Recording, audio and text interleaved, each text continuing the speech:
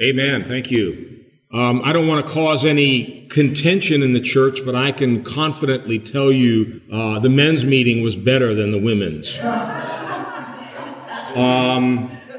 If there are any men in this building that were not there yesterday, you don't ever want to miss another one at Nigel's house. This brother can cook. Let me tell you, he can cook. And we had a breakfast. I mean, in the past, the women have felt sorry for us, and they've prepared something for us. But this time they didn't. Oh, man. We had a wonderful time. Praise the Lord. Thank you, Brother Nigel. I'm sure Carmen was kind of behind the scenes, providing a little bit of moral support, but we had a wonderful time. And, you know, I had a sermon all prepared for today, and in our men's meeting, we got into a very lively discussion. And this morning when I woke up, I felt the Lord just impressing on my heart to search that thing out a little bit more. So my whole message changed, thanks to the men's meeting, and especially thanks to Darius back there. And I want to talk about a very interesting subject today, which I don't think we've ever really studied in depth here that I can remember. I want to talk about the book of life. The book of life. The Bible talks about various books that are in heaven. These are books that are written by God. And it may sound a little bit curious to you, but the Bible very clearly reveals to us that part of God's character, and remember, we're made in His image and likeness. We're always writing things down. We like to write notes and letters, and some of us have written books. And God writes books. Not that He has a bad memory, but God records things in writing for various reasons, and we want to look specifically this morning to a book that is mentioned over and over and over again, both in the Old and in the New Testament, and it's called the Book of Life. The Book of Life. And to begin, I want us to go to the Gospel of Luke, chapter 10, and we're going to read from verse 17 to 20. Luke chapter 10, from verse 17 all the way down to verse 20. It says, "The 72 returned with joy and said, 'Lord, even the demons submit to us in your name.' Jesus replied, 'I saw Satan fall like lightning from heaven. I have given you authority to trample on snakes and scorpions, and to overcome all the power of the enemy. Nothing will harm you. However, do not rejoice that the spirits submit to you, but rejoice that your names are written in heaven.'" So the disciples here had been sent out on a mission, and Jesus sent them out to preach, to heal the sick, and to cast out demons. And they came back all excited, all amazed, because God was working through them, and God was doing all the things that Jesus sent them out to do. And I don't know if you've ever had the experience that they had, I have, of casting a demon out. And man, the first time that happens, it's like, wow, I'm powerful. And Jesus was saying, no, not exactly. I gave you the power. I gave you the authority, and furthermore, don't get all caught up in those things. And he brings their focus back to something very important. More important than preaching, more important than healing the sick, more important than raising the dead, more important than casting out demons or doing any other kind of wonderful work. He says, don't rejoice in all of that. Rejoice if you know that your name is written in heaven. Written in heaven. Very specific words here. And obviously, Jesus knows all about these books that are being written in heaven. And we find that even in the Old Testament, there are references to a book of life that is being kept in heaven. And I want us to turn and look at a couple of these Old Testament examples and then bring it back to our day and try to get a better understanding. Why does God have this book? What is written in this book? And how do I know for sure that my name's there? I don't want anyone leaving here today without knowing absolutely for sure that your name is written in heaven. And let me tell you something. When you know that, you will rejoice. That's what Jesus is saying. Rejoice that your names are written in heaven. Now, turn with me to Exodus chapter 32. Moses knew about this book, and as he's praying to God, he makes mention of God's book, and he actually pleads with God to blot his name out of the book. Exodus 32, verses 32 and 33. Exodus 32, 32. Here we go. This is Moses praying now. He says, but now, please forgive their sin. He's praying for the Israelites. God, please forgive them. But if you won't, if you do not forgive them, then blot me out of the book you have written. The Lord replied to Moses, what are you praying about, Moses? There's no book. Where'd you get that idea? Is that what it says? No. The Lord replied to Moses, whoever has sinned against me, I will blot out of my book. Wow. So there is a book. And obviously, Moses somehow knew his name was in that book, and he was such an intercessor before God that he said, Lord, if you don't forgive them, then don't forgive me either, and blot my name out of the book. And God's response, of course, is no. Whoever has sinned, his name will be blotted out of the book. Now remember, this is in the Old Testament. I want to look at two other Old Testament scriptures, and one of these we're going to come back to a little bit more later on, but go to Psalm 69 and verses 27 to 28. Psalm 69, 27 to 28. And here the psalmist David is praying, and he's crying out to God to avenge him of all of his foes, all of his adversaries, all the wicked that were doing all kinds of evil things against David. And they did that in the Old Testament. They prayed for vengeance. They prayed that somehow God would deal with their enemies. And so this is the kind of prayer that David's praying. Charge them with crime upon crime. Do not let them share in your salvation. May they be blotted out of the book of life and not be listed with the righteous. So here, King David also is well aware of the fact that a book is being kept. A record of names is being kept in heaven. And here again, it's implied that those who are righteous before God would be in that book, and those who were sinners, those who were wicked, would not share in God's salvation. Again, this is Old Testament. One more from the Old Testament. Daniel chapter 12 and verse 1. Daniel 12 and the first verse. At that time, Michael, the great prince who protects your people, will arise. There will be a time of distress such as has not happened from the beginning of nations until then. But at that time, your people, everyone whose name is found written in the book, will be delivered. So I think you can see this is something that's throughout the Old Testament.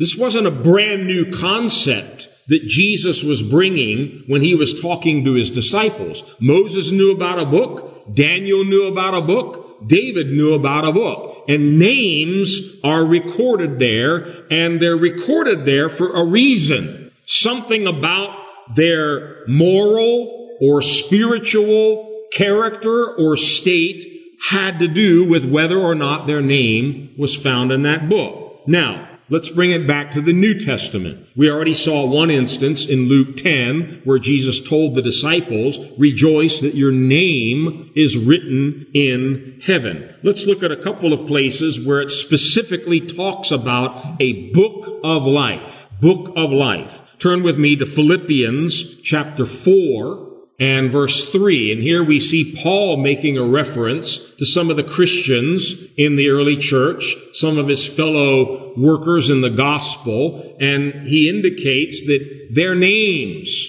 were definitely in this book. he says, yes, and I ask you, loyal yokefellow, help these women who have contended at my side in the cause of the gospel, along with Clement and the rest of my fellow workers whose names are in the book of life. Very interesting. Whose names are in the book of life. Paul knew about a book of life, and he seemed to be quite confident that he knew some of these people that were around him were in that book. Now, a very interesting scripture, and this one we're going to spend a little more time on, is found in the book of Hebrews, chapter 12, and we're going to look at verses 22 to 24. Hebrews 12, 22 to 24. And the writer of Hebrews, of course, is writing primarily to a Jewish audience, people who had an understanding of the Old Covenant and the Jewish culture. And so in the previous verses, we're not going to take time, but he talks about what it was like being under the Old Covenant. And now he's going to contrast that with those of us, Jew and Gentile, who have believed in Jesus Christ, and we've come into a new covenant. And here's what he says. Follow this carefully.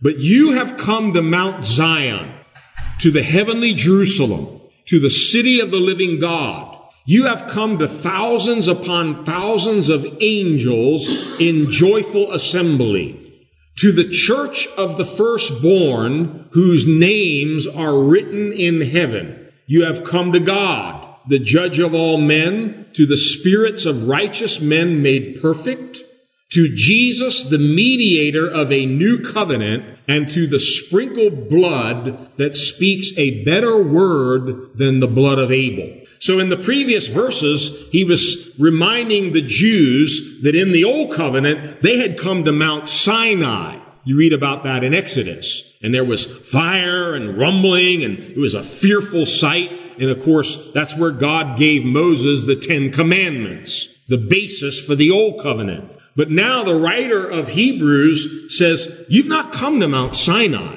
You've not come to 2 stone tablets with laws written on them. And he actually gives this long list. Let me run through it again. First of all, he says, you've come to Mount Zion. You've come to the heavenly Jerusalem, the city of the living God. You've come to thousands upon thousands of angels in joyful assembly. And then in verse 23, here's what I want to zero in on. You've come to the church of the firstborn, whose names are written in heaven. Funny, you don't hear too much about this. At least I don't. I don't hear many preachers or many teachers talking about this, but it seems to be a pretty prevalent theme, both in the Old Testament and in the New Testament, that it was understood that those who made up the church, those who were saved, those who had come into the new covenant through the blood of Jesus Christ, their names were recorded in this book of life. And I want to highlight one thing here. It says, the church of the firstborn, whose names are written. Verse 23, previous verse. Church of the firstborn, whose names are written in heaven. I was looking this word up, written. It's only found 3 other times in the New Testament, and all 3 times it's found in Luke chapter 2. We don't need to go there, but you may remember in the story about the birth of Jesus, how there was a census and the people had to register according to what region they belonged to, and that's why Mary and Joseph had to make their trip and all of that. Well, that same word is used 3 times there, and it refers to registering. So they had to be registered in order to pay taxes. And let me tell you something, if I don't want to burst your bubble today, but the government knows a lot more about you than you think they know. They know who you are, where you live, what you eat, and all of that. There's a lot that the government knows about us, and they especially are interested in collecting taxes. Oh, yes. And so there's a very good record that's kept. And of course, the most important piece of data about you is not your name and not how pretty you are. It's your social security number. That's what they want to know. And that tells them a whole lot about you. Now, coming back to our story, the church of the firstborn whose names have been registered. It could also be translated enrolled. Somehow, the thought here is that there's this book, there's this register, and if you're a citizen of heaven, if you're a citizen of Mount Zion and the heavenly Jerusalem, then your name is written there. There's a record that you are a citizen of that place. And in Philippians, Paul talks about citizenship. Our citizenship is in heaven. Now, you may be a U.S. citizen or Guyanese, or I don't know what your passport says, but above and beyond that, we better be absolutely sure we got the right passport to get into heaven. Amen. Because they're going to check passports. They're going to check passports when we go there. And your name and information better match with what's in the register there. Okay? Now, let me develop this a little bit more. The church of the firstborn. There's a very important word included in that word. It's the word born. And these are like birth records. But it has nothing to do with your first birth. It has everything to do with your second birth.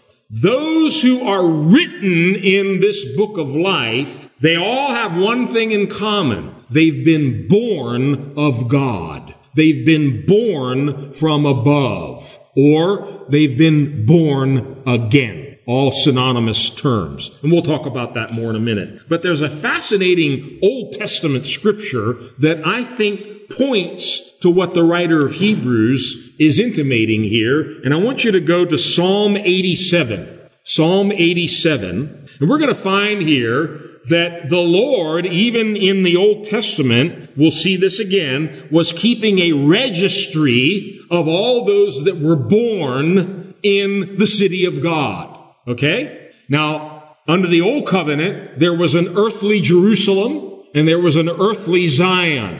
We just read here in Hebrews 12 that there's a heavenly Jerusalem and there's a heavenly Zion. And you read a lot more about that in Revelation chapter 21 and 22, the last two chapters of the Bible. There is a new Jerusalem, the city of the living God. But in Psalm 87, starting with verse 1, it says, God has set his foundation on the holy mountain. That's Zion.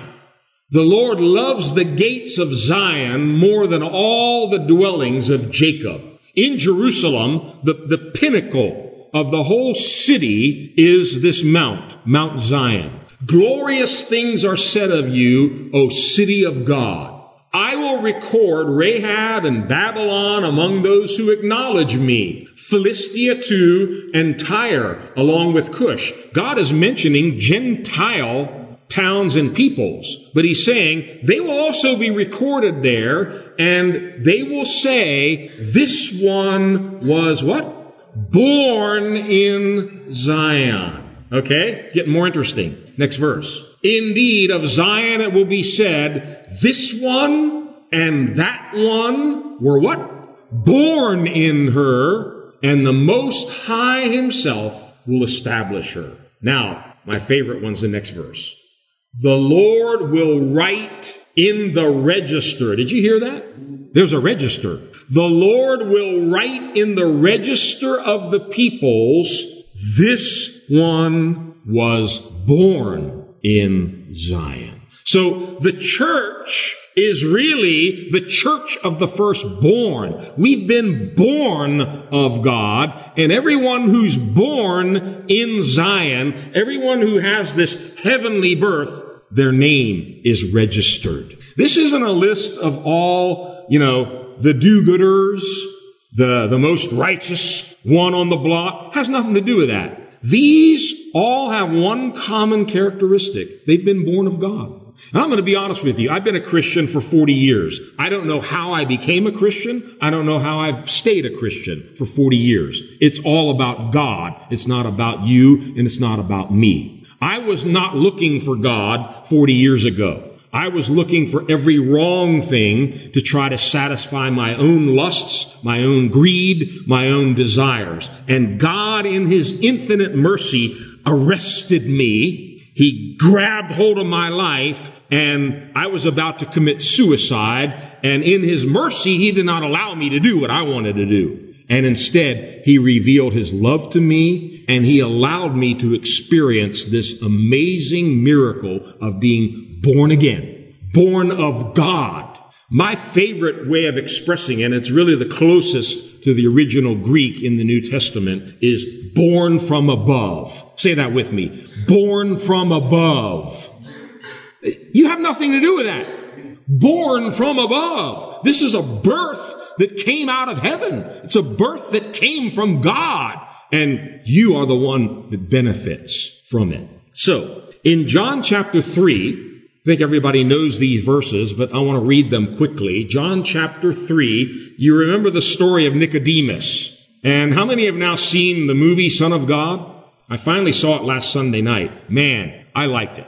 I like any movie about Jesus, but this one was good. And it really stimulated me. All week long, I've been going back over, and I want to see it again because a lot of the scenes really brought things alive to me, and it got me thinking, and it even got me back into the scriptures, reading over some of those scenes and just refreshing my memory. And the Holy Spirit showed me some new things through the whole movie. And you'll remember there is a nice scene in there from this part of the gospel where Nicodemus, one of the Pharisees, goes to see Jesus secretly by night. And it's recorded for us in John 3, and let's begin from verse 1. John 3, verse 1. We'll read all the way down to verse 7.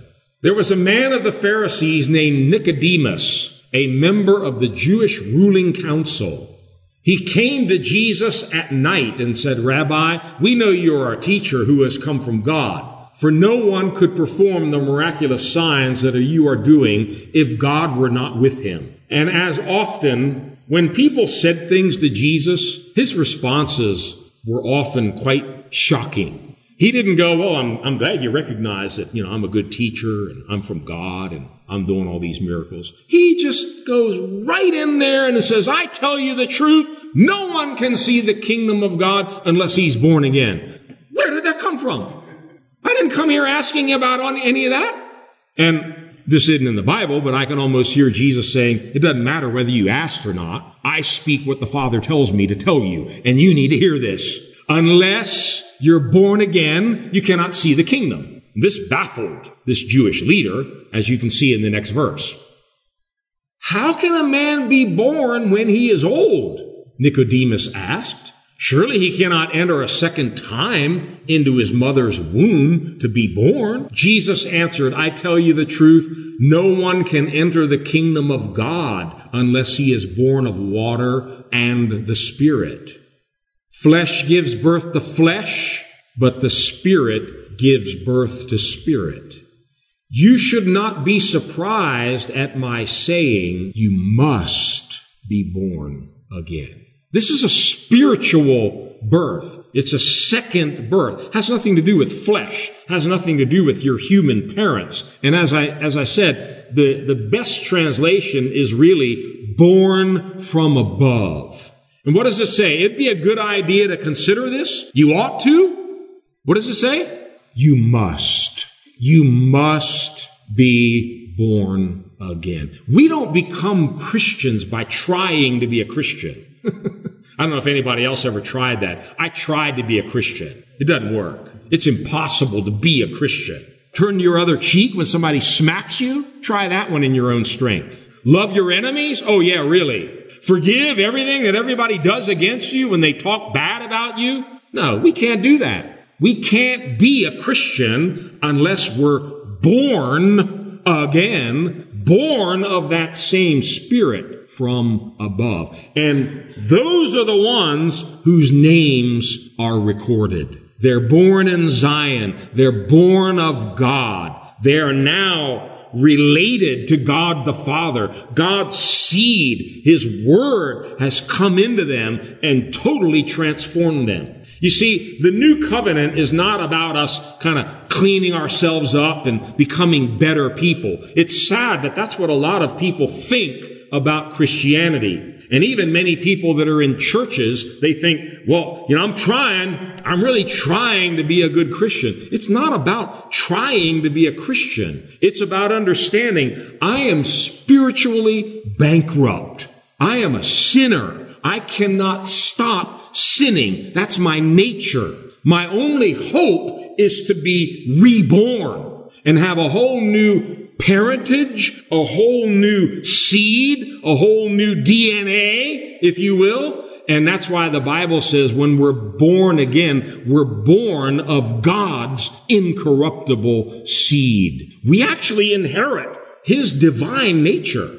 And then and only then can we begin to live like sons and daughters of God. The Bible says that the new covenant, God will remove our heart of stone and give us a new heart of flesh. And He will write His law upon our hearts. He will fill us with His Spirit, and He will cause us to walk in His ways. Totally different way of walking with God than what they tried to do under the old covenant. So there has to be this total rebirth, this total transformation, and then, and only then, does the Lord write in the register of the peoples, this one was born in Zion. This one has a heavenly birth. Now, let me take you to a couple of other scriptures that talk about this book of life in the New Testament. And then I want to come back and examine a question that often arises, and it's one that we were sort of discussing yesterday. Revelation 13 and verse 8 is another instance where reference is made to this book. Revelation 13 verse 8. And I don't have time to go into a whole big background on the book of Revelation, but in the context, this is referring to a period of time in the future, very near future, I believe, when the church is going to be evacuated from the earth, and there's going to be 7 years of tribulation on the earth. And it'll be a terrible time, and there'll be a beast, the Antichrist, who rules the whole earth during those 7 years. And it says all of the inhabitants of the earth will worship the beast, the Antichrist, all whose names have not been written in the book of life belonging to the Lamb that was slain from the creation of the world. Notice, all those whose names are written, where are they? They're not mentioned. They're gone. These are all the ones whose names are not written. They'll still be here on the earth during that terrible tribulation time, and they'll have one of two choices. Remain faithful to Jesus Christ and lose their head, die as a martyr, or this is the other option. They worship the beast, and they definitely suffer eternal damnation. And this becomes crystal clear in the last verse I want to read to you from the New Testament, and that's also in the book of Revelation, chapter 20. We're going to read from verse 11 to verse 15. Revelation 20, from 11 to 15. You know, we're living in a day, especially here in America, where God is mocked. Jokes are cracked in the nightly news about God, about Christians, about faith, and all these things. Really, morality and reverence for God has reached an all-time low in Western nations like the U.S. And people think nothing about mocking, cracking jokes about God, even making filthy movies and stuff about these things. And it's amazing when you realize those very people that are strutting around in their pride and their arrogance saying, no God, we don't believe in God. That's all a bunch of foolishness. It's rather amazing to realize that soon they're going to be in this picture. And just listen to this and understand the power of these words. John writes, I saw a great white throne and him who was seated on it. Earth and sky fled from his presence, and there was no place for them. You realize how big the sky is? You ever measured it? God says you can't measure it. Only He knows the measure of it. There are galaxies and hundreds of billions of galaxies and innumerable stars out there. And it says the earth and the sky are going to flee from his presence, and there will be no more place for them. And I saw the dead, great and small. Oh yeah, the great will be there. The great ones, the famous ones, the movie stars, the sports and the athlete stars, they'll all be there with their rings and their trophies. Actually, they won't have their rings and their trophies. I saw the dead, great and small, standing before the throne, and books were opened.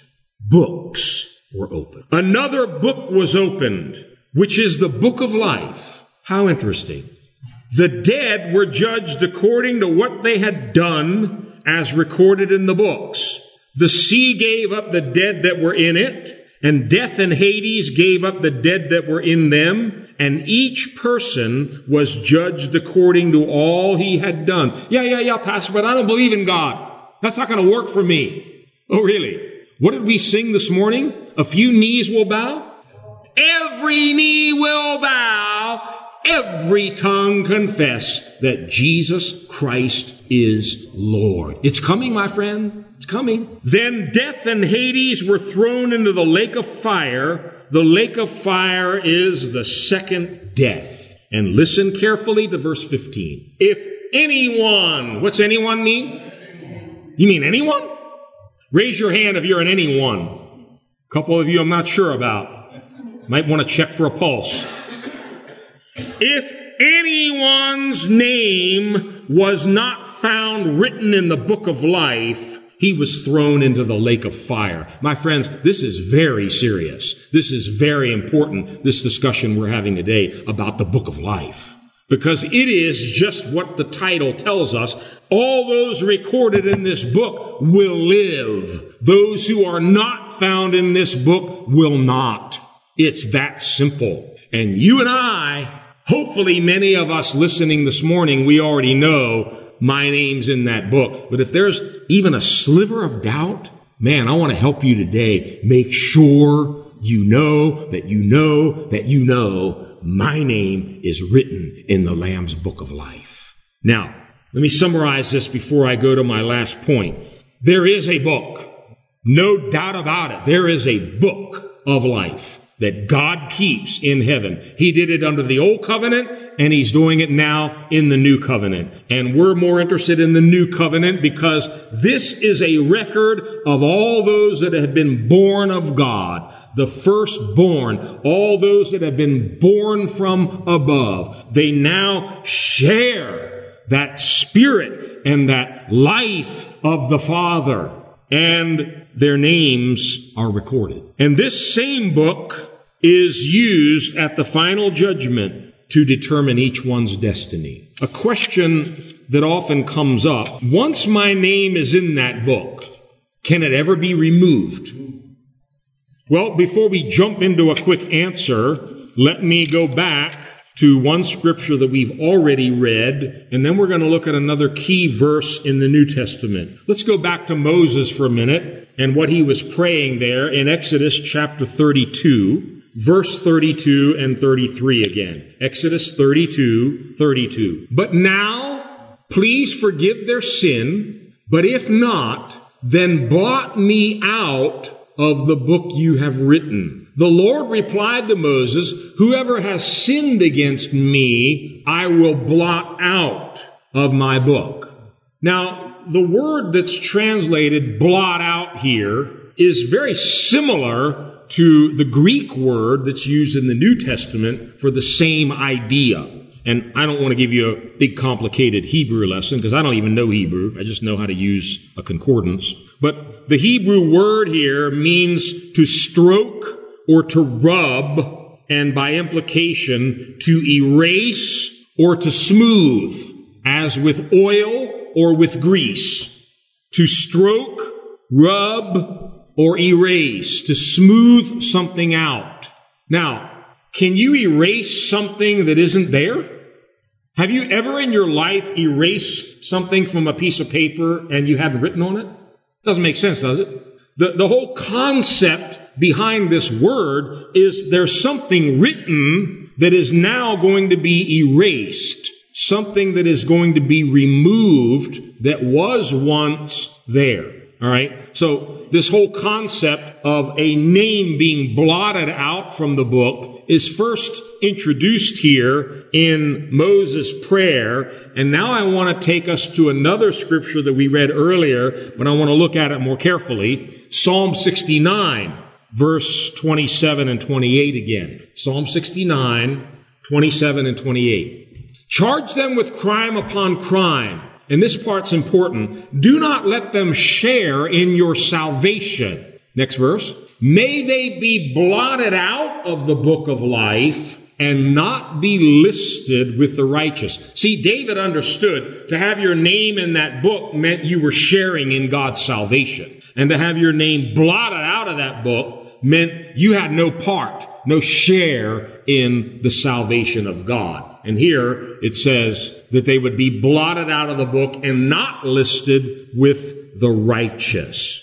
Now, this same word is used in another context, which will make you very happy this afternoon. And it's found in Psalm 51, where David prayed, Lord, blot out my sin, blot out my iniquities, blot out my transgressions. Did David have sin? Oh, big ones. Was there something that needed to be erased? Yes. Can God blot out sin? Absolutely. By the way, just a side note, David, we talk so much about what a great man he was, and he was. He wrote all these wonderful psalms and songs. He was the king of Israel and slew Goliath and all that. But it's all in the Bible. He also committed adultery. He was considered to be the guilty one for murder. He lied. He covered up his sin for a year. And you know how God assesses this man at the end? He says, David, my servant, is perfect.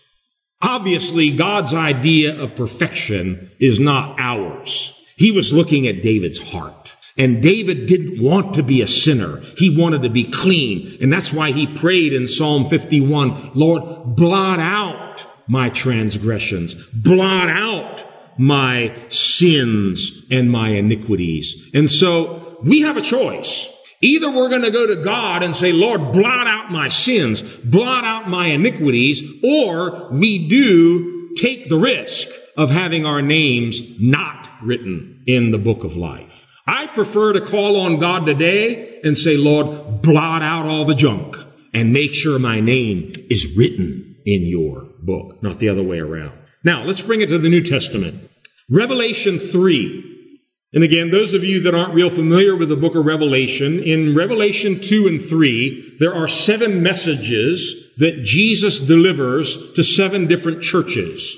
And I believe these are all messages for the church today. And we do well to study each one of them. And there's some pretty strong warnings in each one of these 7 messages. And I'm just going to look at one of them. The message to the church in Sardis. Revelation 3, let's pick it up from verse 1. To the angel of the church in Sardis write, these are the words of him who holds the 7 spirits of God and the 7 stars. I know your deeds. You have a reputation of being alive, but you are dead. Wake up! Strengthen what remains and is about to die, for I have not found your deeds complete in the sight of my God. So he's talking to a sleeping church. He's talking to a church that's gotten slothful, lazy. They've fallen asleep. Next verse. Remember, therefore, what you have received and heard, obey it, and repent. Wait a minute, I thought only sinners repented. I did that 40 years ago. Do I need to do that today? Oh, yeah. Repentance is all the time. Whenever you know that you've failed God, whenever you've disobeyed, whenever you've stumbled, whenever you've fallen, repent. Do it quickly. And then your sins can be blotted out. Repent. But if you do not wake up, I will come like a thief, and you will not know at what time I will come to you. He's referring to them missing the rapture and being left behind for that great tribulation we talked about. Now keep going. Yet, this is the sad part. What does it say? Yet, you have a few. You have a few.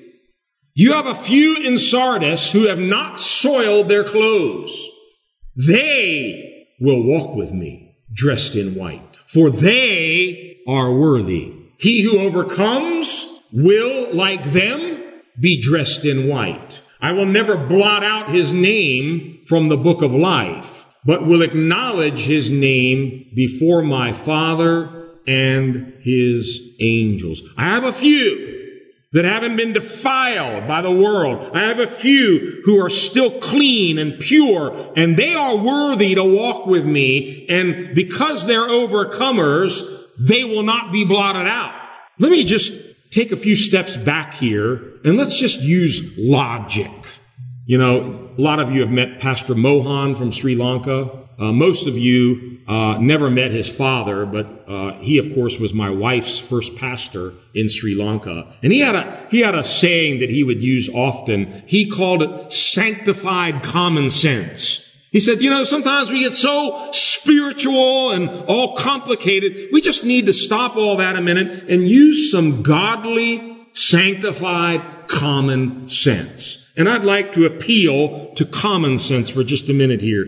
Would Jesus even have made mention, as did Moses in Exodus 32, to blotting out a name from this book if it were utterly impossible?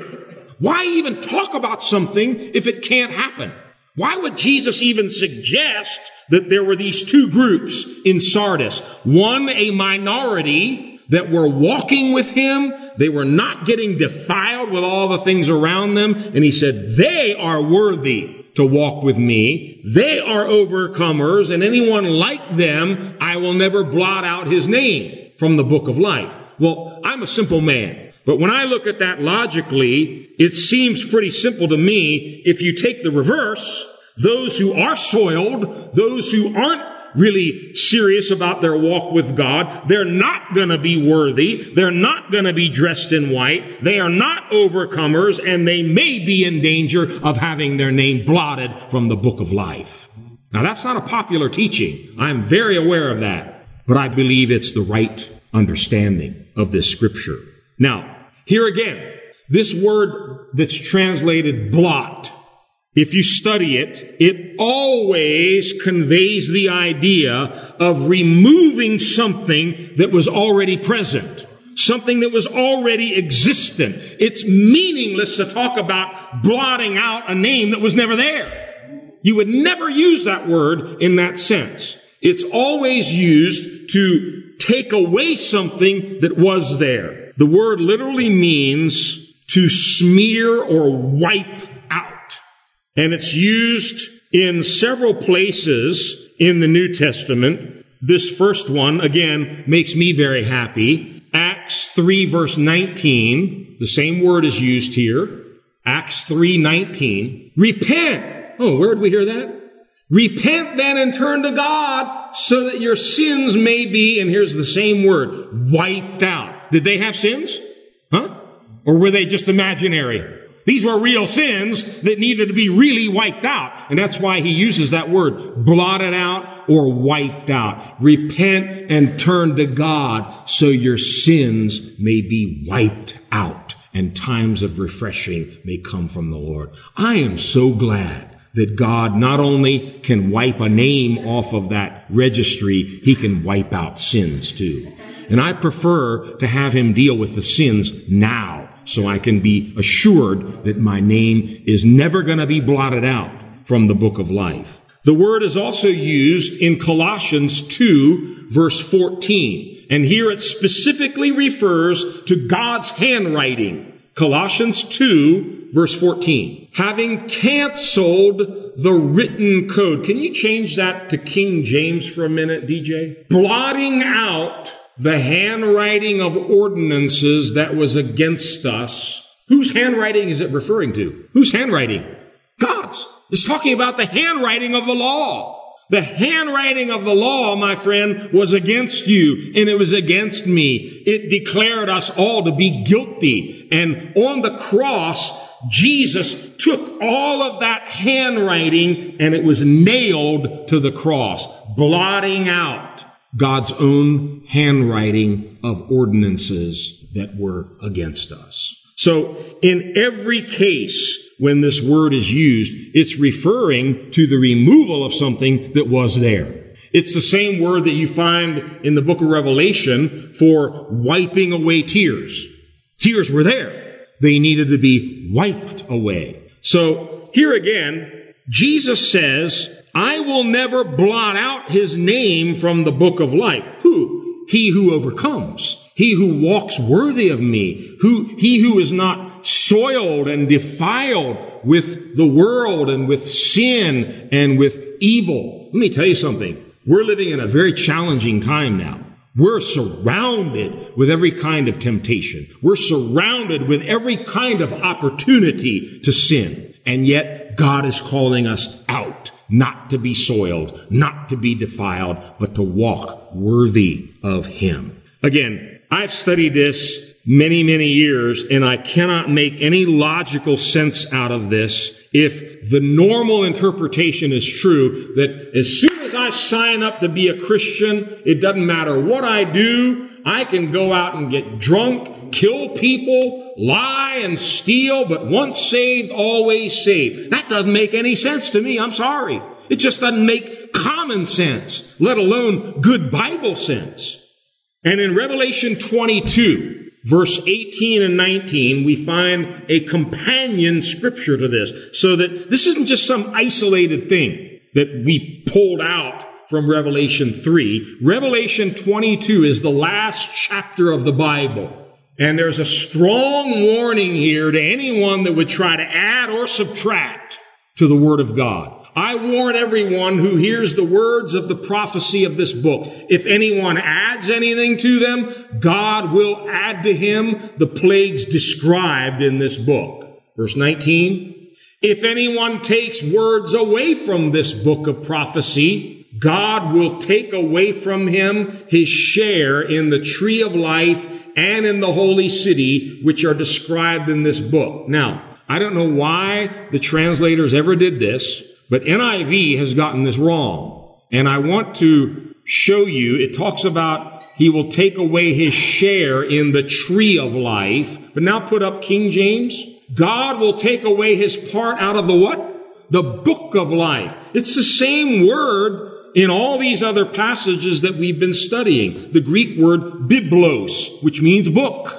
Very specifically, God is saying, if you take anything out of this book, your name will be removed from the book of life, and you'll have no part in the holy city and the things which are written in this book. Now, let me bring all this to a close today. All that we've been looking at here would seem to contradict this so-called once saved, always saved.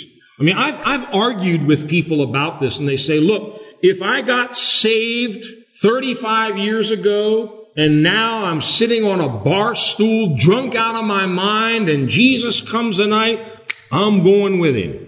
Now, just don't even worry about Bible verses for a minute. Does that make common sense? Does that add up? Is that the end purpose of this whole New Testament that we have? Is that why Jesus suffered and bled and died on the cross? So we can use him as an excuse to go on living a carnal, lustful, sinful life and say, oh, I'm going to make it into heaven somehow. This doesn't make sense. It doesn't make common sense, and it doesn't make Bible sense either. Let me summarize this. Number one, God keeps a written account. He has a book. It's a registry of all those born from above. This isn't a list of good people. It's not a list of religious people. It's specifically a registry of those who have been born in Zion, born of God. All those that have been born again are written there. In other words, they had an experience with Christ. Christ came into their life. He changed their heart. He changed their life. And let me tell you something. When you're born again, you don't want to do the old things anymore. You don't want to be the old man. If any man be in Christ, he is a new creation. Old things have passed away, and all things have become new. The very day I got saved, my desires, my thoughts, my goals, my ambitions, everything began to change. I didn't want to be the old Wayne. And I'm not saying I was perfect. I messed up. I would fall. I would do wrong things, and I would have to repent. But I would come back to God and say, Lord, I don't want to do that. I don't want to be like that anymore. Change me. This book of life is so important. We saw in Revelation 20, it determines our eternal destiny, whether or not your name is written there. And you know, I brought a simple demonstration today. I know these are getting real old-fashioned because a lot of people don't even have a landline in their home, but we still do. And we get a phone book. Your name is either in this book or it isn't. And I often ask people, are you saved? Well, you know, I go to church, and you know, my dad's a pastor, and once I read the whole Bible. I didn't ask you that. Are you saved? Well, you know, I mean, I try to do my best, and I didn't ask you that. Are you in the book? Well, I never even looked at this thing until this morning, and lo and behold, I'm in here. And Laureen's in here. We may be the only old fogies left that have landlines, but Laureen DeZilwa's in here. Wayne Pratt is in here. We're in the book. Some of you aren't. Now, that's nothing bad. It's just you don't have a phone or it's not listed in the book. But my point is, you're either in the book or you're not. You're not kind of, sort of, hope I'm in there. You're either in the book or you're not. The book of life is the same way. You're not sort of, kind of, I hope I'm good enough to be in there. No, Jesus said, don't rejoice that you're casting demons out. Rejoice that your names are written in heaven. And my friend, if there's even a sliver of doubt in your heart and mind today, let me help you. It's very simple. God loves us with an everlasting love. He sent Jesus Christ to pay the full price, the full penalty for any sin you've ever thought of doing or did. And when you come to Jesus and repent of all your past sins and say, Lord Jesus, save me. Come into my heart. I want to be born from above. I want to be born again. He blots out all of your sins, all of your past transgressions, and it's just as if you had never sinned. And you will have that confidence from that day on. My name is in the Lamb's book of life. Make sure. And if you need help, talk to someone after the service today. We'll be happy to help you more with this. But make absolutely sure that you know that you've been born again. It's not about religion. It's about a relationship. It's about receiving the person of Jesus Christ into our lives to be saved. And as we saw at the very beginning today, it's cause for great rejoicing. You may not have a whole lot of great things going on in your life today, but you can go home today with a skip in your step. You can jump around in your dining room and sing some songs when you get home and just say, hallelujah, my name is written in heaven. I've got salvation. God knows my name. Hallelujah. I like that. He knows my name. I want to balance out what we were just talking about, and then I'm going to close. Because some people might leave today thinking, oh, God, I think I'm going to lose my salvation.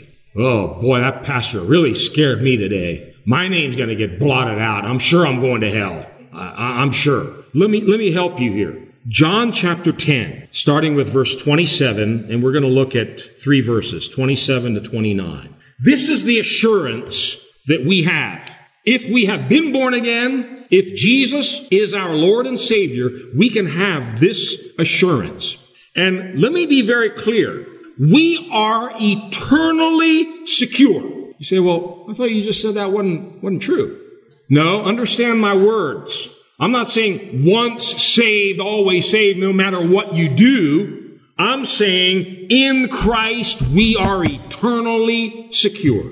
And these are the verses that prove it for me. John 10, starting with verse 27. My sheep hear my voice. This is Jesus talking. My sheep hear my voice, and I know them. Raise your hand if you know you're a sheep. Now, no offense, but sheep can be dumb, you know. We can do some dumb things, but we're still sheep. I'm a sheep. I'm glad I can say that. I'm a sheep. My sheep hear my voice, and I know them, and they follow me. Okay? And I give unto them eternal life. Say these next words with me. And they shall never perish. Say it again. And they shall never perish. Neither shall any man pluck them out of my hand. You are safe. You are secure in the hands of Jesus. But there's a little caveat there. First of all, you're his sheep. How do you know you're a sheep? You hear his voice. We heard some nice testimonies yesterday in our men's meeting, how God speaks. God speaks. And if you're a sheep, you may not perfectly obey it, but you know you heard from him. And by, you'll get it right. And if we hear his voice and we know we're a sheep, we're listening to him and we're following him, he gives us absolute assurance we will never perish and no one can pluck us out of his hand. We're safe. Verse 29. My Father, which gave them to me, is greater than all, and no man is able to pluck them out of my Father's hand. You know, there's only one person that can possibly remove you from his hand. I know, Pastor, it's my wife. It's my husband. He can do it every time. My kids. I can. I'm the only one by my choices. And here's the great mystery. God gave us the ability to choose. I can choose to stay in his hand and listen to his voice and be his sheep and follow him, or I can make up my own mind. I'm going to do my own thing. I'm going my own way. I'm going to do it my way, and I'm going to have a good time doing it. See you later, Jesus. Not safe anymore. No, not safe. But we are eternally secure in his hands. And I don't want anyone leaving here today, oh my God, I'm going to lose my salvation because I think I'm going to lose my temper again when I get to work or school tomorrow. I'm not talking about that. This is a heart issue. If you've been born again, you want to please God. You want to walk in the light of salvation. And yes, we all stumble. We fall 7 times, and the Bible says you get up. You repent. You go back to God and say, Lord, blot out my transgressions and help me to walk worthy of you. We keep trusting in him. We keep persevering. We keep working out our salvation with what? Fear and trembling. Wow, that sounds pretty serious. And it is. Our salvation is serious business. And even though we're secure in his hands, we need to take this very seriously every day of our lives. The choices we're making, the decisions we're making, we should go to God in everything that we're doing. Seek him, listen to him, trust him, and follow him. And finally, God is ultimately the one who's able to keep us from falling. God is ultimately the author and the finisher of our faith. He, the Bible says, is able to save us to the uttermost, to the very last breath. He's able to save you. He's able to save me. And all I need to do is keep trusting in him, keep hoping in him, and keep following him. And I'm absolutely assured that I'm going to reach the finish line and praise God. Forevermore, we will be with the Lord. He who began a good work in you will complete it for the day of Jesus Christ. Would you stand with me? Father, we thank you today for your word. We're not left to our own opinions, our own imaginations or speculations or ideas, but you've spelled it out very clearly for us in your word. And Lord, you've revealed to us that you have a book, a very special book where you keep a record of names. And Lord, you've revealed to us how to be certain that our name is in that book, the book of life. It's all because of your Son, Jesus Christ, and the price that he paid on Calvary for our sins to be forgiven, for us to have eternal life, for us to have a new heart, a new mind, and a new life because we've been born from above. God, help us to walk worthy of this great calling, worthy of this great privilege to be your sons and to be your daughters. And God, we know that this day is fast approaching where the names will be checked in that book. And God, you've given us assurance through Jesus Christ that our names are written in heaven. And you've told us to rejoice. Rejoice in that grace, in that mercy, in that salvation that we have received through Jesus Christ. God bless each and every one today as we leave this place. Keep us safe as we travel to our homes. Help us to be a bright and a shining light to someone else this week. Cause us to be salt and light. Help us to walk with you, to seek you, to draw closer and closer to you, that we may hear your voice and follow you to the very end. In Jesus' name we pray. And all of the saints said, Amen. God bless you.